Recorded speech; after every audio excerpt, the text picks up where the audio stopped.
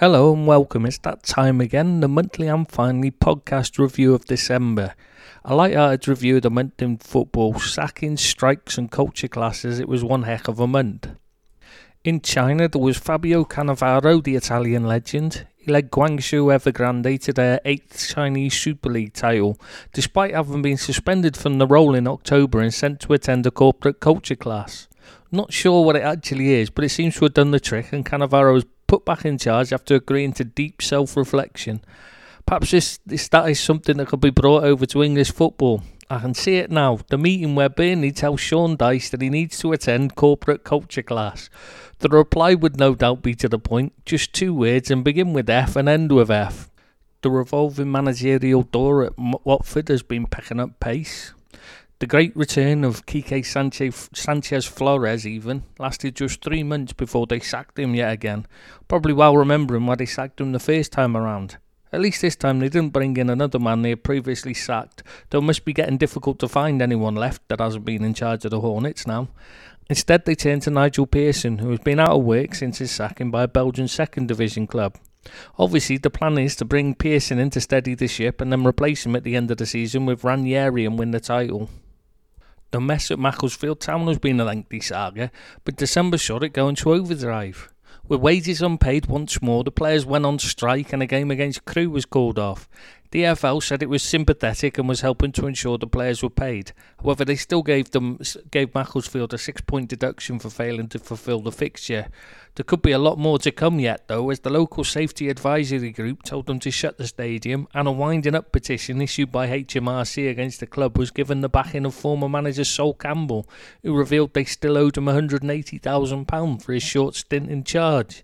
It's little wonder that the owner Amar Al-Qadi revealed he is close to completing the sale of the club, probably desperate to get rid of it. It was always likely to end in tears when the madcap former Leeds owner, now owner of Brescia, Massimo Cellino, and Mario Balotelli teamed up, and so it has proved. Cellino sacked the manager Fabio Grosso after 3 games in charge, then brought back Eugenio Carini, who he had sacked in the first place, to replace with Grosso. Then he told Mario to find a new team in January on a free as he is no longer wanted. Can't quite understand why they're in a relegation battle at the bottom of Serie A though. Speaking of badly run things, after years of being run appallingly badly, so badly that the police are investigating them for fraud and arrested 2 people so far in connection with it, the Football Association of Ireland have begged the Irish government for a handout. Unsurprisingly, the government told them to get lost and it could well see the end of the professional league in Ireland. The Indian Super League seems to be the home of failed Brits these days, as John Gregory left Chennai in to be replaced by Owen Coyle with the team second bottom of the table. I used to think MLS was scraping the bottom of the barrel with the players and coaches it got from the British game, but the ISL seems to have dug a little deeper still into the scrapings left behind. Bordeaux's support is unhappy with the club president, Frédéric Longuepay, and protested during their game against Nimes. The supporters left the stands in the 11th minute and gathered at the corner of the pitch to call for Longuepay to resign. The game was stopped for 25 minutes because of it. Didn't seem to cause much of a problem for the team though, who won 6-0. FIFA revealed that spending on intermediaries rose by almost 20% over the previous year. Portuguese clubs managed to spend more on agents' fees than they did on transfer fees. And 80% of the spending was by the big 6 leagues: Italy, England, Germany, Portugal, Spain and France, unsurprisingly. I don't know why FIFA are surprised, as they were the ones that deregulated agents and allowed it to end up this way. Sheffield Wednesday and the EFL have become embroiled in a bitter argument after the Owls were charged with multiple counts of misconduct relating to the sale of their stadium to their owner, Dejphon Chansiri, in order to avoid falling foul of FFP regs. The EFL said they did not know what was going on, but Wednesday claimed they were given authorisation by the EFL to do it. Andros Townsend has revealed that, like many others before and after him, a night in Blackpool nearly put an end to his career. However, unlike Ed 25's recent visit and subsequent pub and club crawl, Townsend's was down to a night alone in a hotel room while on loan at Birmingham. He spent a sleepless night ahead of a championship playoff semi-final, lying in bed gambling £46,000 away. Thankfully he's received counselling for his addiction now, but she's 46 grand in one night. That's nearly as much as Ed 25's bar bill. Italy's continuing idiocy with regards to racism went on unabated in December, sports tabloid Corriere dello Sport decided to headline the preview for the game between Inter Milan and Roma with the words Black Friday and with a picture of Romelu Lukaku and Chris Smalling either side of it. While Lukaku called it the dumbest of headlines, the paper itself tried to defend it by describing it as innocent and a way of celebrating diversity. The clubs both banned the paper from their training facilities for the rest of the month anyway, and not to be outdone by the stupidity of the headline, Serie A itself decided to launch an anti-racism campaign by using a poster with the faces of 3 monkeys with painted faces below the message "Say no to racism." When black players in Italy still face monkey chants regularly, Serie A could not have got it much more wrong if they had tried. After a storm of criticism, they did quickly apologise and promised to produce new artwork by the end of February. I dread seeing what they come up with next, though. I have visions of a new poster with gollywogs throwing spears on it as their next attempt to combat racism, judging by the previous efforts. All of that made it seem a bit childish and pointless when Inter cancelled a pre-match press conference, claiming that Corriere dello Sport had published a letter about their manager Antonio Conte that was offensive. The letter had, in essence, been a moan about everyone glorifying Conte when his football was rubbish. All a little petty but seemingly fair, as Conte is not exactly a manager who plays attractive attacking football. After an embarrassing thrashing at the hands of Liverpool in the Merseyside derby, when all the talk before kick-off was about how Liverpool had disrespected them by fielding a weakened team, Everton dispensed with the services of Marco Silva. They were in the relegation zone after a run of 3 successive defeats, and Duncan Ferguson was given temporary charge. Thankfully, though it was barely mentioned at the time, maybe just once or twice every 5 minutes, Big Dunk was given Howard Kendall's watch for luck, and it seemed to help as Everton improved under him. Napoli then decided to help the Toffees out before the luck ran out and sacked Carlo Ancelotti, replacing him with, bizarrely, Gennaro Gattuso. Everton somehow managed to tempt Carlo to take charge of them, though I'm not sure what it was about the job that made him so keen. I mean, they only made him the 3rd highest paid manager in world football. Oh, and he got to keep Ferguson on the staff, so he still has the lucky watch to call upon as well. Cardiff continued their sickening efforts to weasel out of paying for Emiliano Sala by appealing against the FIFA order to pay up. Cardiff have appealed to the Court of Arbitration for Sport to ask them to rule that they did not have to pay the agreed fee for the transfer of the player who so tragically died. Chelsea have hit out of FIFA for their transfer window ban, accusing the ruling body of treating them more harshly than they did Manchester City. Their 2-window ban was cut in half on appeal by the Court of Arbitration for Sport, but Chelsea pointed out that Man City never got any kind of ban for a similar offence. Obviously, we all know that Sepp Blatter left FIFA as clean as a whistle with his protege Gianni Infantino in charge, so clearly it's just some kind of error, right? Speaking of FIFA, they began legal action against Blatter in December, attempting to recover more than £1.5 million that he had transferred to his then Vice President Michel Platini in 2011. Obviously just a bank error in their favour though, as both Blatter and Platini have said they are clean, and we all believe them, of course. Hard to believe, but there was another FIFA corruption issue this month as well, with the former president of the Tanzanian Football Federation, Jamal Malinzi, who was found guilty of document forgery. FIFA banned him from football for 10 years and fined him over $500,000. He was also given a 2-year jail sentence by a Tanzanian court. Well, 2 years jail or pay $220. I think I know which I'd choose. Who would have thought I'd be saying this, but Barnsley were in the headlines during the month. I know it wasn't one of those worst places to live lists either. It was because of their sacked manager Daniel Stendel, who was so popular with the fans there that they threw him a leaving party in the centre of town. Stendel had taken over at Hearts and then found himself at the centre of a public row over compensation. Hearts refused to pay any as Stendel had been sacked. Barnsley said they should because they sacked him for speaking to a rival championship club without the board's permission. All very confusing, as I'm not sure how a Scottish club hiring him has anything to do with an English championship club trying to hire him before. And Barnsley weren't even done there, as their former assistant manager Tommy Wright has been convicted of accepting a £5,000 bribe to leak commercial information about players. Wright was caught during the newspaper's undercover probe into corruption in football back in 2016.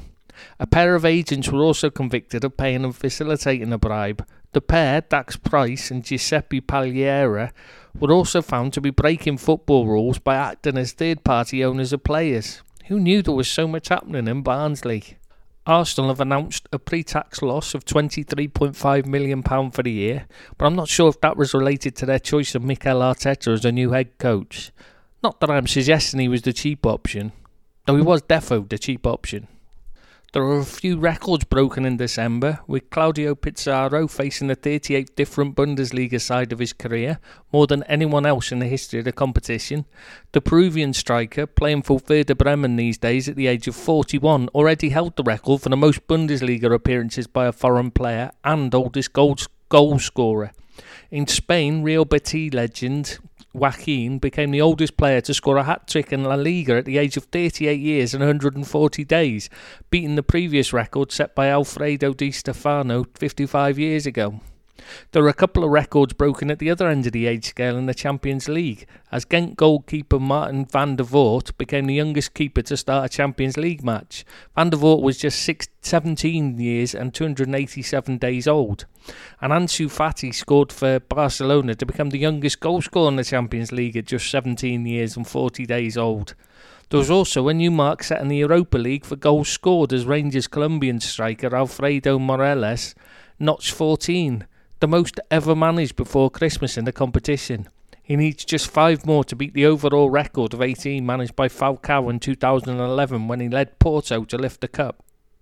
Republic of Ireland international Daryl Murphy revealed that he was banned for 6 weeks last season after failing a drugs test. The FA covered up this suspension, and it was instead claimed by his club Nottingham Forest that he was injured during the period. It does make you wonder how many injuries are actually suspensions. There were a couple of mix-ups during the month. One is something I think we've all done this season, when the announcer at West Ham's London Stadium announced that David Luiz was coming on to replace Granit Xhaka. Unfortunately for him, it was actually the other Sideshow Bob lookalike, Matteo Guendouzi, coming on instead. I bet the announcer is just glad Ethan Ampadu hadn't signed for the Gunners as well. And speaking of Chelsea, their midfielder Tiémoué Bakayoko is currently on loan with former club Monaco, and he got a little confused too. When the fourth official raised the board to take off Monaco's number 14, Bakayoko trudged to the sidelines, only for Monaco manager Leonardo Jardim to point out he wears number 6 now. He wore number 14 on his first spell with the club. The best bit was his reaction as he creased up laughing and took to social media after the game to beg the club to give him the number 14 back. Who says footballers aren't very bright? Jordan Ibe's antics certainly suggest a certain lack of intellect. It was little wonder the former Liverpool winger is struggling to break into the Bournemouth team when you consider he was able to crash into a coffee shop in his Bentley and then drive off without noticing he left bits of his car behind. Showing all the skill behind the wheel that is exhibited on the football pitch, Ibe managed to collide with a parked car and then a shop front. Is it just me who's picturing the scene from Wolf of Wall Street where he crashes his Lambo into everything, but in his head he believed he was driving like a god? Actually, that could kind of describe Jordan Ibe's career recently as well. There has been a running battle between fans and players at Lyon, particularly Brazilian defender Marcelo, which began as long ago as October. It started as the players were waiting for their plane home at Lisbon Airport after losing to Benfica. Fans were berating the players for the defeat, and Marcelo objected to the treatment.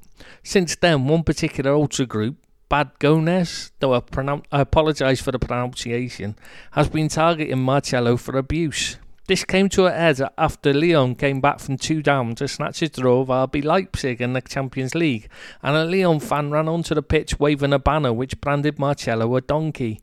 Lyon's captain, the former Man United winger Memphis Depay, ran half the length of the pitch to try and grab the banner and ended up in a scuffle with the fan with the banner and some other Lyon ultras. Depay claims he was spat on by the fans and things were said about a teammate's family and children.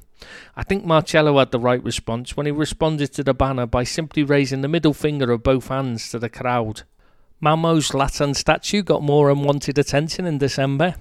It got to the point where police put a fence up around it in an attempt to keep it safe after vandals attempted to saw through its feet and put a rope around its neck as they tried to topple it. This follows on from graffiti, a toilet seat that had been placed on his head and then his arm, a bag put over his head and it being set on fire. Despite the fence and the risk of it falling over as the feet had been partly sawn through, someone got in and cut the nose off the statue. I don't know about you, but I'm beginning to think someone doesn't want the statue there. I am perceptive like that. a list of the 6 fastest players in the Premier League was released, which had some surprising results. For instance, there was no sign of Wolves' flying winger Adama Traore, who I would have had down as by far and away the fastest of the lot. Newcastle United's own lightning-quick winger Alan Saint-Maximin was only 6th. While it is no surprise to see Kyle Walker in the list, it was a surprise to see him equal 4th with Aston Villa defender Bjorn Engels, who has never even seemed remotely near to as fast as Walker. Walking maybe, but not Walker. Phil Foden was 3rd and Shane Long 2nd, with Leicester defender Soyuncu topping the list. Yeah, I'm not buying it that Soyuncu is quicker than Traore either. Speaking of speedy players, in the Bundesliga, Real Madrid's on-loan youngster Achraf Hakimi set a new top speed record while playing for Borussia Dortmund. Oddly, Hakimi's record speed is almost 1 full mile per hour slower than the speed that it is claimed Soyuncu reached. While Hakimi set a Bundesliga record of 22.49 mile per hour, Soyuncu was claimed to have reached 23.3 mile per hour. Incidentally, Saint-Maximin would have beaten the record if the claimed top speed of 22.8 mile per hour he reached is real. Yeah, I don't believe it either. Someone's numbers are clearly wrong, and I don't think it's the Bundesliga. A Ferrari over Albacetti's former Rayo Vallecano forward, Roman Zazoulia, saw a Spanish second-tier match between the two teams abandoned at half-time. The Ukrainian international joined Rayo on loan in 2017, in a deal which was cancelled within hours after Rayo fans turned up to training with a banner reading that this was not a place for Nazis.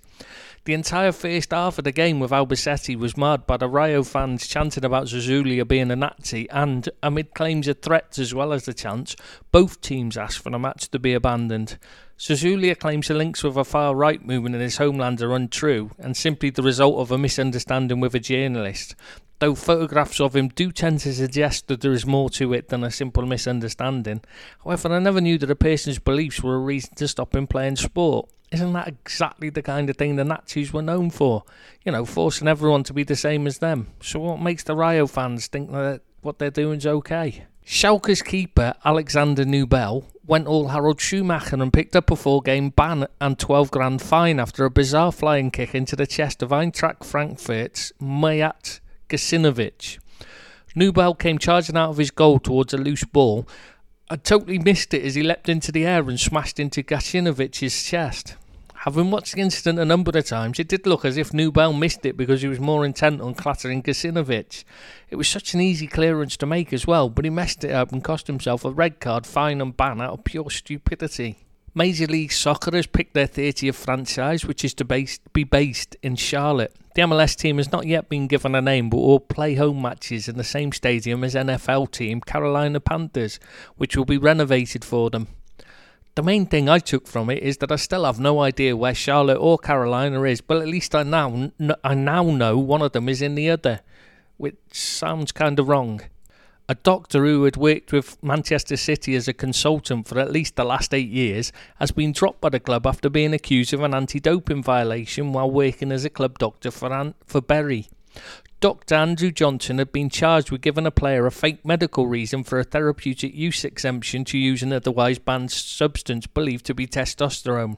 He'll be working in cycling no doubt next. Bayern Munich have confirmed Herr Flick will be staying on as their interim boss until the end of the season.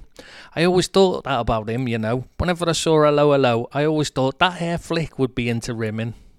A bunch of Eritrean players once more ran away from their team. This time, 7 players from the squad they sent to the CACAFA Senior Challenge Cup did a runner when it was time to go home. It was only as recently as October that 5 of their under-20 squad did a midnight flit rather than go home. Perhaps they need to look to employ Herr Flick when he's finished at interim at Bayern. He wouldn't put up with that, would he? Oddly, ADO Den Haag have appointed Alan Pardew to rescue them from their relegation battle in the Eredivisie. Den Haag's general manager said they were very enthusiastic about Pardew's football vision. Well, it wasn't going to be his management skills that excited them, was it? And speaking of odd appointments, West Ham have sacked Manuel Pellegrini to bring back his predecessor, David Moyes. Last time Moyes was in charge, he convinced the club to bring in consultants to look at the club's infrastructure. The consultants told the Porn Barons that the club is a League One club in terms of recruitment and training ground, but with a fantastic stadium. Sullivan and Gold reacted to this news by getting rid of Moyes and hiring Pellegrini while doing absolutely nothing to improve the infrastructure. Then they wonder where it all went wrong. So I'm sure bringing Moyes back will fix all the problems magically. Well, it worked at Man United, Real Sociedad and Sunderland, didn't it? So there we have it, December's and finally roundup, just in time to start on January's. Bye bye.